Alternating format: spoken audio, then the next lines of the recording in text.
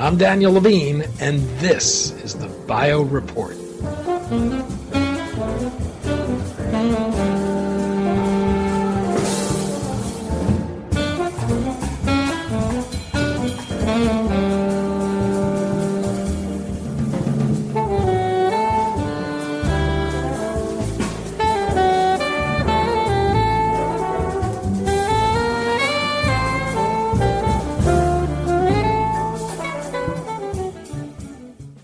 Mitochondria are often referred to as the powerhouses of the cell, but as scientists gain a greater understanding of these essential organelles, they're coming to discover they play a more expansive role in health and disease.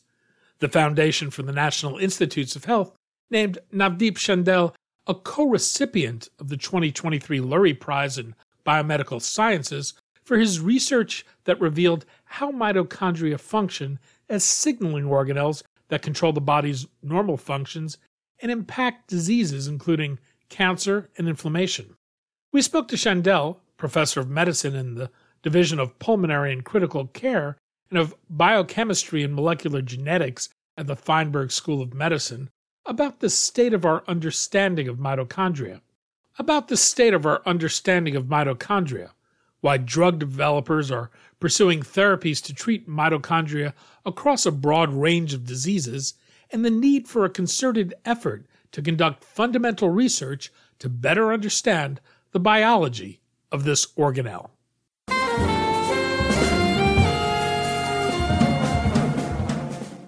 Nav, thanks for joining us. Great to be here, Danny. Thanks for the invite. We're going to talk about mitochondria, our changing understanding of the role this organelle plays in health and disease, and what's needed to advance research and drug development in this area. I'd like to take advantage of having you here by beginning with some basic education on mitochondria. For listeners not familiar with mitochondria, can you explain what they are and the function they perform?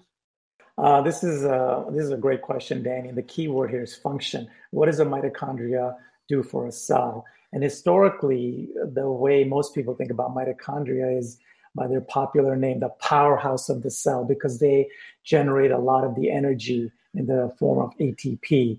And so we're all very comfortable with mitochondria as powerhouses of the cell. And this was well described in the 20th century.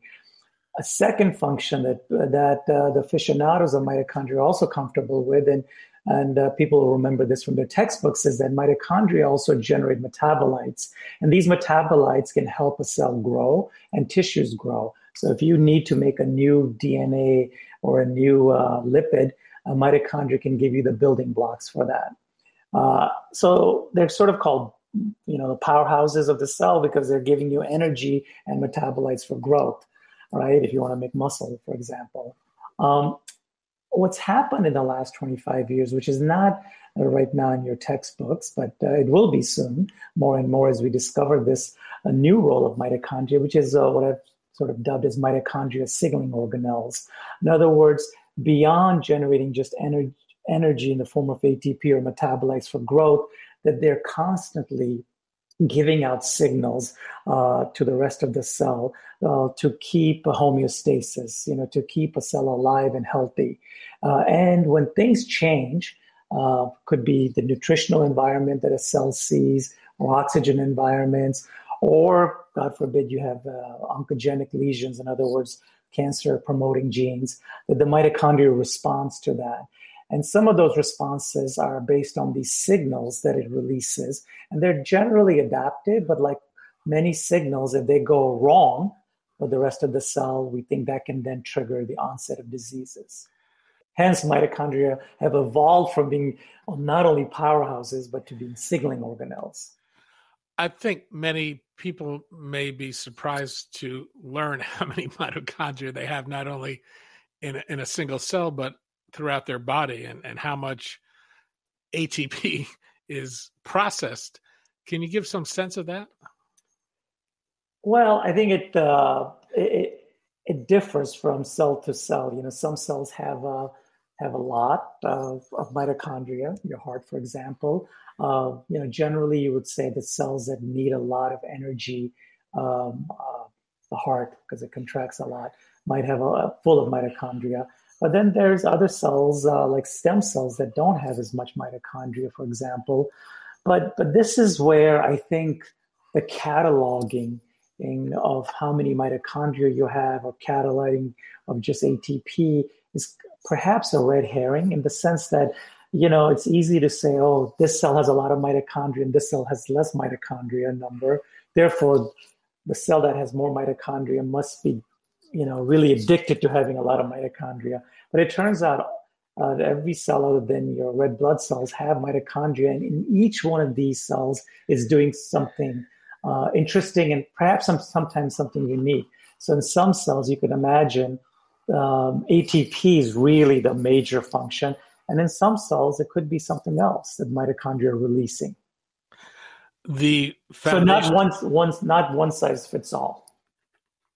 The Foundation for the National Institutes of Health named you a co-recipient of the Lurie Prize in Biomedical Sciences in 2023 for your work on mitochondria as signaling organelles that control normal functions throughout the body and play a role in cancer and inflammation. You had touched on this, but I'm wondering if you can expand a bit on the role they play in that regard. Yeah, so going back to the paradigm of signaling organelles, so one simple thing to think about is, beyond just the release of ATP that it gives as a currency of energy for the cell to live and survive and do its functions, and beyond the release of metabolites when it's growing, some of these signals are quite interesting. So one of the first signals that we thought about is something that has been around for a long time in evolution, which is hydrogen peroxide.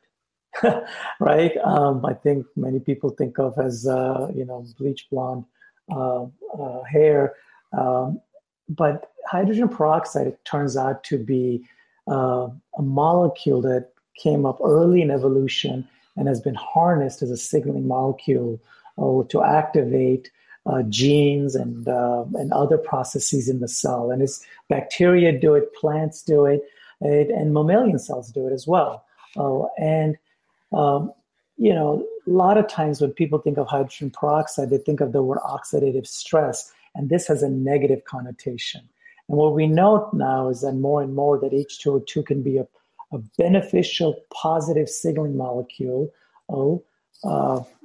controlling cell proliferation, cellular differentiation, immune responses. And if you get rid of that, then the cells actually do worse, right? And so that's a simple idea of how cells or mitochondria are releasing H2O2 as signaling molecules to maintain function of a cell and responding to different environments that they may encounter. Now, many of the listeners are like, but wait a second, don't we all take antioxidants? What's that all about? Is an oxidative stress bad? So this is where something interesting has happened in that field. So people like me have argued that H2O2 is a beneficial signaling molecule. So when does H2O2 become like a bad molecule?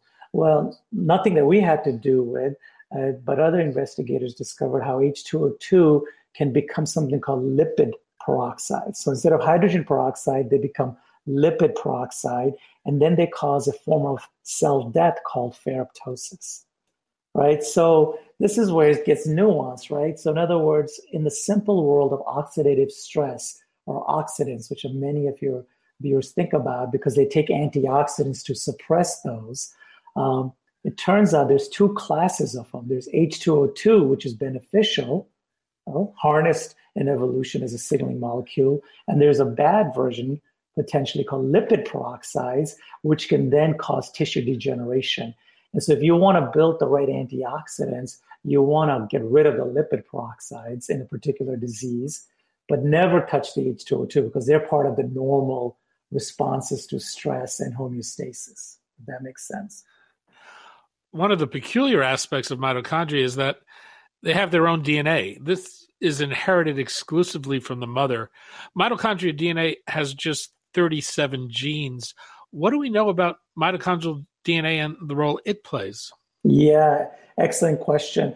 So why, early in evolution, as you had this symbiosis between an archaea and an alpha proteobacteria, and that bacteria today is the mitochondria, most of the genes of that bacteria got transferred over to the host. But it kept some, right? It kept these 37, and many of these encode for what's called the respiratory chain, the complexes that respire. Why it held on to it is obviously a big question, probably a difficult one because you can't go back in time and observe it.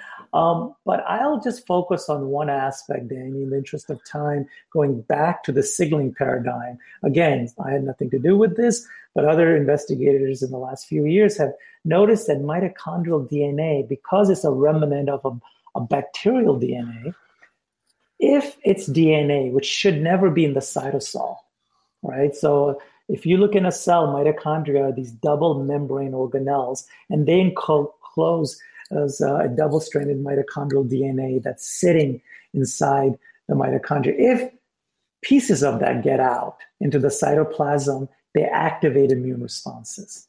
So in other words, they're immune sensors, things like C-gas and STING, and they can recognize mitochondrial DNA or mitochondrial RNA by the MAVS pathway. And these things then can turn on interferons. In other words, again, this is a signaling paradigm. Instead of ATP being released or metabolites for growth being released, H2O2, I just told you, is released as a signaling molecule. Mitochondrial DNA and mitochondrial RNA are also themselves can be harnessed as signaling molecules. And they have specific immune receptors that they activate, and then downstream of it, they activate pro-inflammatory cytokines like type 1 interferons. So given all these roles they can play, signaling and the immune response and growth, it's not surprising they've been implicated in a broad number of diseases. There are a number of rare childhood conditions that are mitochondrial, but I'd like to walk through a few broad areas of disease and have you talk about how well understood the role of mitochondria play in these conditions are. Let's start with cancer, which is an area for which your work has had specific implications. Right. What do we know about mitochondria and cancer? I actually think I'm happy to say this, at least in my mind, is one of the few things I think we understand a lot more. Maybe some of my colleagues won't appreciate me saying that because, you could argue what's left to discover. There's still some things to be discovered in mitochondria and cancer, and I'll touch upon that in a second. But the field has its roots going back to the 1920s. So in the 1920s, one of the grand figures of mitochondrial biology who received a Nobel Prize in 1931 for the discovery of the enzyme that uses oxygen in our cells, a gentleman named Otto Warburg, and probably one of the most famous mitochondrial scientists in the last 100 years or ever. What he noticed was that tissues, normal tissues versus slices of tumors, just on his bench top in the 20s, they made a lot of lactate. In other words, the tumor cells did. And he was sort of perplexed, as like, why would they make so much lactate? I mean, our bodies generally are not pumping out lactate unless we're running. And so he sort of surmised that maybe the mitochondria of tumor cells is dysfunctional. So in other words, normal cells have healthy mitochondria and they don't make much lactate, but we only make lactate if we run out of oxygen. So if we run out of oxygen, our mitochondria don't work as well, and we use glycolysis very heavily, and the byproduct of glycolysis is lactate.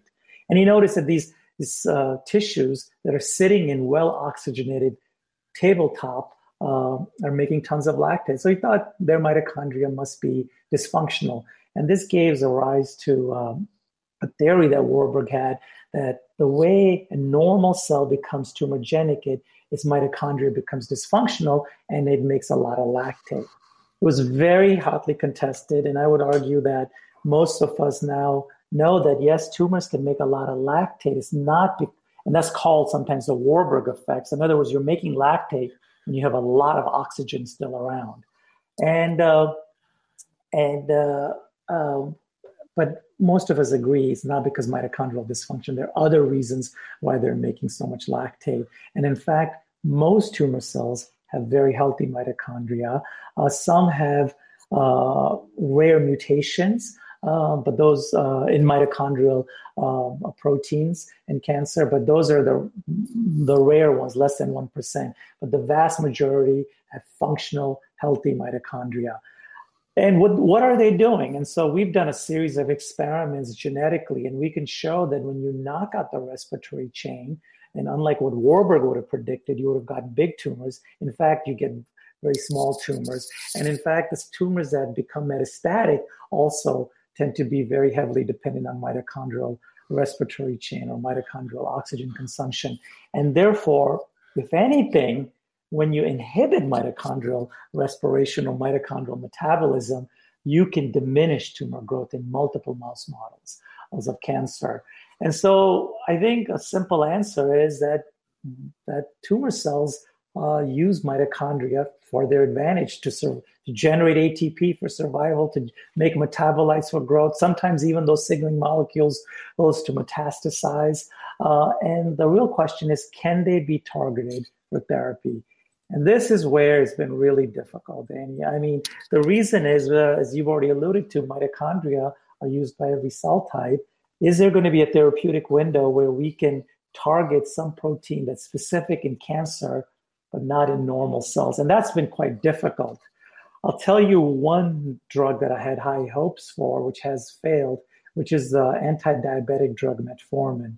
So it was discovered by a biochemist more than 20 years ago that metformin can inhibit a particular part of the respiratory chain in mitochondria. And therefore, metformin can decrease respiration. And in many mouse models, people have shown that metformin can inhibit tumor growth. And we've actually shown using genetics that the way it does it, it inhibits a particular complex called mitochondrial complex 1. So you would think that metformin then would work as a pretty good anti-cancer agent. There was some epidemiology data that suggested there was a link as a potentially as an anti-cancer drug. And so when they did phase 3 clinical trials, it failed. And I think we have a pretty simple answer for that. It turns out that metformin only gets into a cell if it has certain transporters. So there are these specific metformin transporters called the organic cation transporters. So typically people who take it for diabetes, it gets into your gut and your liver and your kidney. Most tissues don't have these transporters. But same in cancers. Some cancers have these transporters. Some cancer cells don't have them. So if you're doing a clinical trial and you have all comers, you're going to have a bunch of patients that'll never even take up the drug because they don't have the transporters. I wish we would do that trial properly by stratifying patients which have the transporters and giving them metformin and to inhibit their mitochondria and then combining it with standard of care therapy as opposed to giving it to everybody because many of the tumors probably didn't have enough transporters to get the metformin into the cancer. There's also been growing interest in the role mitochondria play in neurodegenerative diseases. What's known there? It's always the chicken and the egg. Is it causal for the disease or is it the consequence? So anytime you see a tissue degenerate, you can see mitochondria not look so healthy, just their shape, or if you do some functional test. But you don't know if that's just a cause of tissue degeneration. In other words, something else went wrong in those cells and downstream consequences that the mitochondria also fail, as opposed to where mitochondria is the first thing that fails and then causes the rest of the tissue pathology to occur. I think the best link is probably, aside from primary mitochondrial diseases where you have mutations in mitochondria and they have a lot of neurological symptoms, I think the best link is in Parkinson's disease, where there's two links to it. One is that the environmental toxins that have been linked to Parkinson's, many of them or virtually all of them impair the respiratory chain. So they're mitochondrial toxins. And then the other one is there's some genetics that are mutations that are linked to mitochondria, like the Pink and Parkin mutations. So in other words, proteins that are part of the quality control mechanisms of mitochondria, that keep the mitochondria healthy. There are mutations in those proteins But the other ones are, proteins in the lysosomes linked to lysosomal function. And there's some connection of lysosomes to mitochondria. And of course, normal aging also decreases Parkinson's, sort of the dopaminergic neuronal function. So maybe a combination of some mutations, the normal aging process, along with a toxin that we get exposed to that might be causing mitochondrial dysfunction and causing Parkinson's. I think that's probably one of the better links. And the other ones, it still is an open question. ALS, schizophrenia, and others, where it's been Huntington, where there's some links to mitochondria, but whether it's causal or consequence is one of the big questions. Underfunded, I would say. Well, last one I wanted to ask you about was diabetes. What's known about mitochondria and diabetes? Yeah, so again, depending on the tissue that people think about, I'll just keep it simple with my own bias. I've always thought the simplest way to think about diabetes is from, at least type 2 diabetes, is from your muscle health. If you have muscle, or really healthy muscles that can oxidize your glucose and your fat, in other words, burn your sugar and burn your fat, you shouldn't really get diabetes. And if your muscle can't do that properly, then the fat gets stored in the liver, which then is a really bad thing.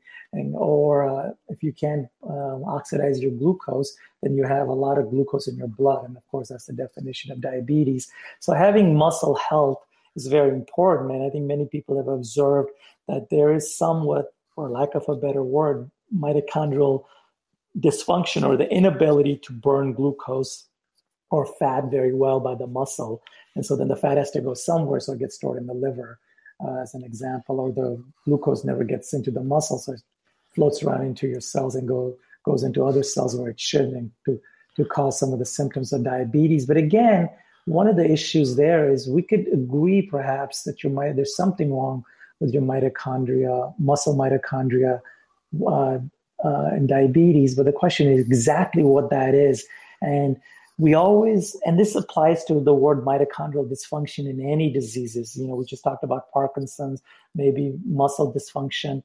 But what does that mitochondrial dysfunction look like? Is it all the bioenergetic paradigm that we've held on to for so long? In other words, you're not making enough ATP, or is it too much ROS or too little ROS, or is there too much mitochondrial DNA being released to cause inflammation? Is it some other stress responses that are not being turned on, or chronically that are on all the time, which is never a good thing?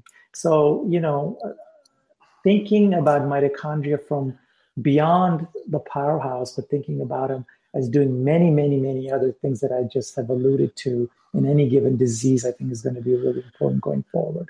You touched on aging a moment ago, but what happens to mitochondria as we age, and what's the potential to restore health? And if we increase the number of mitochondria, is there a promise of rejuvenation or extending healthy years of life? Yeah, so I think this is a completely wide open question. I think people have been sort of, lack of a better word, sort of sold a bag of goods that may or may not be true, which is that mitochondria are completely dysfunctional as we age. And this is why, we have all these normal aging consequences. I don't think the evidence is that clear. So first of all, one simple way to think about it is if you bought one of these fancy cars that goes 300 miles an hour or on day one, and maybe 100 years later, the fastest it goes, even if you try to upkeep it for a variety of reasons, is only 100 miles an hour, right? So the day you're born, you're 300 miles, and by the time you die, let's say at the age of 100, it only goes as fast as 100 miles. Well, in the city of Chicago, I can only drive 40 miles an hour, right?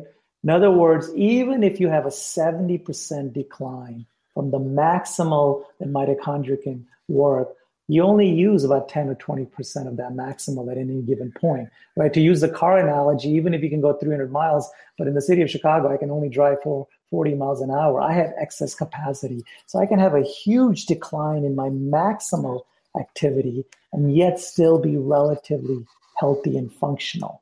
So I'm not completely convinced that the argument is as simple as that. It could be that what's happening, and again, this is an open question, this is completely unsettled, that maybe what's happening as we age is maybe we have mitochondrial DNA being slowly released as we age, and that's causing low-level inflammation, right? Or there's low levels of H2O2 that's becoming lipid peroxide and causing ferroptosis, or some other stress response that's being slightly elevated, but it's remaining elevated, which is then causing havoc. Something else about mitochondria might be dysfunctional, and not simply that they don't have enough ability to generate the energy. I think that that part is not completely convincing. And that's really important because, Danny, if the bet is you should make more mitochondria, then I'm wrong. Then you should make more mitochondria, but I'm not convinced of that if that's the way to go. In fact, at least in worms and in lower organisms, if you decrease mitochondrial function a little bit,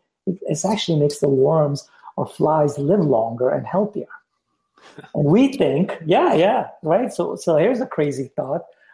We think that metformin is a mitochondrial complex 1 weak inhibitor, gets into only a few tissues, and the so-called anti-aging effects of metformin that people are touting might be because it's a mild respiratory chain inhibitor, a mild mitochondrial toxin. Now that's a radical way of thinking. But I think many of us are slowly thinking that way, right? This is way outside of what's in the popular press or even what many of the biologists think. Kind of a hormesis, a little bit of a low toxin causing health benefits. By the way, this is the same with antioxidants. I tell people very little evidence that antioxidants are good for you. Yes, if you don't take enough antioxidants from your diet, of course, take antioxidants. But for most of us, this is not clear. Where's the evidence? They failed in most clinical trials because I think it's nuanced, the biology of oxidative stress, is what I discussed 20 minutes ago, right?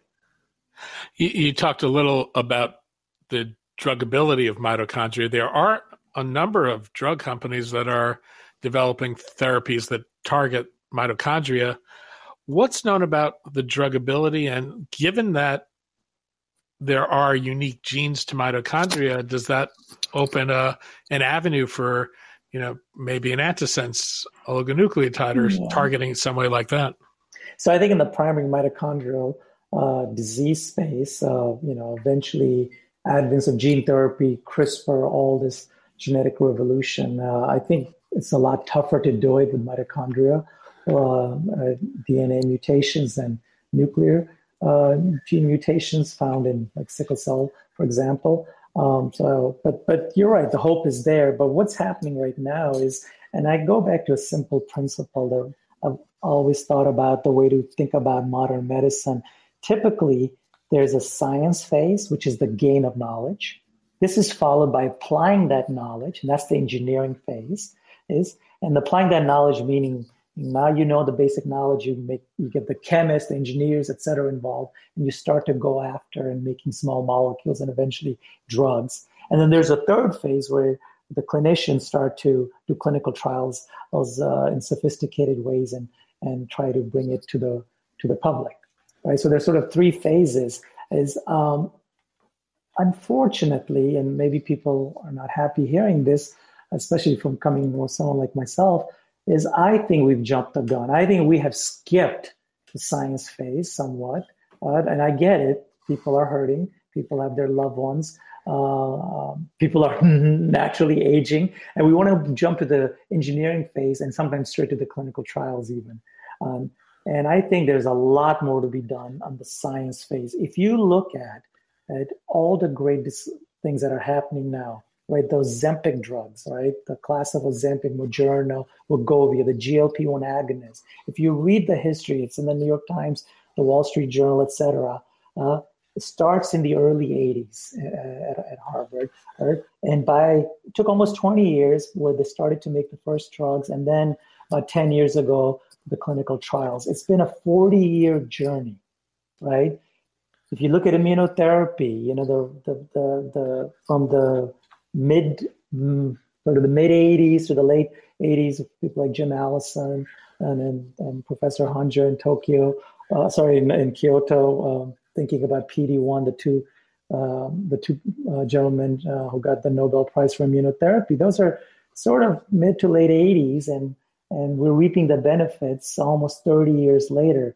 You can do this with the COVID vaccines and the mRNA vaccines. The idea of using, delivering in RNA or DNA via lipid nanoparticles. And, that's sort of in the late 80s. And then slowly the pandemic allowed the advent of these vaccines. So in other words, there's a lag time, and where the basic science takes about 20 years, sometimes even longer. Then there's an engineering phase, and then there's a clinical phase. And I think we're very much into the science phase. And I would argue that, the 20th century was about thinking about mitochondria from the bioenergetic paradigm. I mean, that's still probably correct in many senses, but there's so much more to it that we've done in the last 20 years.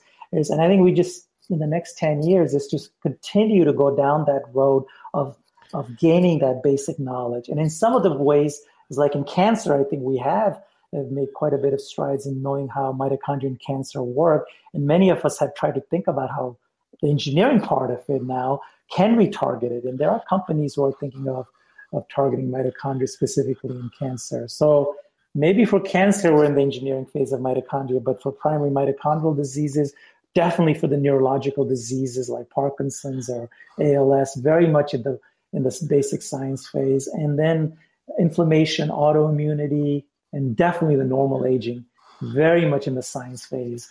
And we shouldn't jump the gun to the engineering phase. One of the challenges is that many people doing this work back into mitochondria, they're studying a specific disease and end up starting to investigate mitochondria's role. They can be working in cancer, they can be working in Parkinson's disease or some other area of research. How much shared learning is there around mitochondria, and is there a need for greater collaboration across disciplines? What a great question. You're right. We're all in our silos. I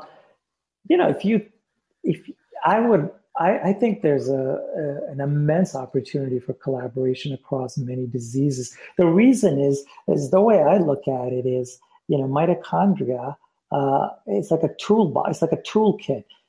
So in any given tissue that you're interested in, which then degenerates as a particular disease, so maybe the muscle in diabetes, maybe dopaminergic neurons in Parkinson's, for example, or what happens in cancer, you can just sort of look at in any one of those diseases is in a simple way, which is that what does the mitochondria normally do for that cell? And then what happened when the disease happened, right? So is it always basically just generating ATP? Maybe. Or is it just generating metabolites for growth? Perhaps.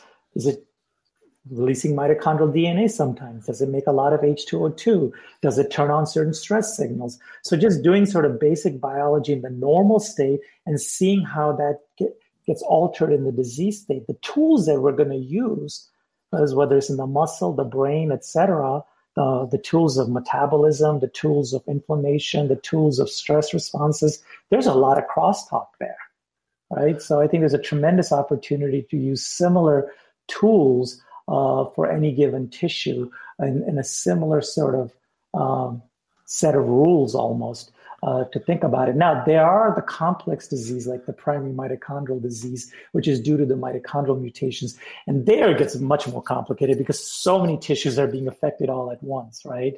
And there you may really need a very, perhaps even a larger collaborative team to think about that problem. It seems like we're still in early days in understanding mitochondria despite ongoing drug development efforts. How much of a need is there for fundamental scientific research in the area, and how concerted an effort is there to do this? I think, like I alluded to, I think there has been a little bit of a jump from the basic science to what I call the engineering phase. I think there's a lot more to be done about trying to understand what mitochondria are doing in any given cell and how that changes. The way the NIH funds is based on a particular disease. And it doesn't say there's not a mitochondrial institute within the National Institute of Health, right? There's a cancer institute, there's a autoimmunity institute, there's a heart, Lung and Blood Institute. It's almost like based on organs. Skin has one, skeletal muscle has one. And so here's an organelle, which we can all agree on has something to do with just about every tissue and how it may go wrong in any given one of those tissues, which may be linked to a particular disease. And so if you're a mitochondria cancer person, you go to the NCI, and then you have to compete with other competing ideas of cancer. If you're in a muscle, you go to a muscle study section. And the problem there is, it's not that I don't think those study sections don't appreciate that mitochondria are important, but they don't all have the expertise. It would be much better if there was a mitochondrial institute or some funding mechanism, private or public, where it's basically mitochondria, and mitochondria in any disease it could be, but the center is the mitochondria, and you have expertise of mitochondria that is evaluating the merit of those ideas and techniques being utilized. And so I would say we've had the worst luck, Danny, I think, in the sense that everybody agrees it's very important, but then there's no home for it, right? It permeates through everything. And it can't have its own silo, really, because it touches upon everything. And so if you had a broad-based mitochondrial initiative, and then you would bring in not only mitochondria people, but depending on which aspects you thought were important to fund. If it was neurodegeneration, so you'd bring in experts in neurodegeneration along with experts in mitochondria in a room and come up with some questions and request for funding announcements and have some big donors give money to that. That's missing big time. What basic questions need to be answered about mitochondria that we don't know today? Are there essential research questions that could advance efforts across multiple diseases? Yeah, I think one, there's many, but I'll just keep it simple, which I think is almost intuitive, is to take any given cell type in any given tissue in our body and simply ask, what is a mitochondria doing for that tissue or that cell? Why is it there? Is it just ATP and giving it energy, or is it doing lots of other different things? And what are the different things? And are there any diseases linked to that particular tissue? So like I alluded to, as we age, our muscles don't do so well. There's all sorts of muscle-related illnesses. Is that due to mitochondria dysfunction? And if it is due to mitochondrial dysfunction, how do you define dysfunction? Is it just energy, or is it many other aspects of mitochondria? So doing a systematic understanding of the functions of mitochondria in a particular tissue and how it goes wrong to cause pathology in that tissue, I think would then allow you to go to that second phase of engineering, because you have so much knowledge and you could start to say, okay, I know what to target now to fix this. Navdeep Chandel, professor of medicine in the Division of Pulmonary and Critical Care and of Biochemistry and Molecular Genetics at the Feinberg School of Medicine and co-recipient of the 2023 Lurie Prize in Biomedical Sciences. Nav, thanks so much for your time today. Thank you, Danny.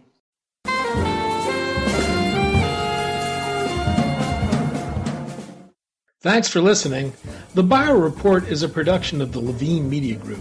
To automatically download this podcast each week, subscribe to our RSS feed or through iTunes or other podcast manager. To join our mailing list, go to levinemediagroup.com. We'd love to hear from you. If you want to drop us a line or are interested in sponsoring this podcast, send email to danny@levinemediagroup.com.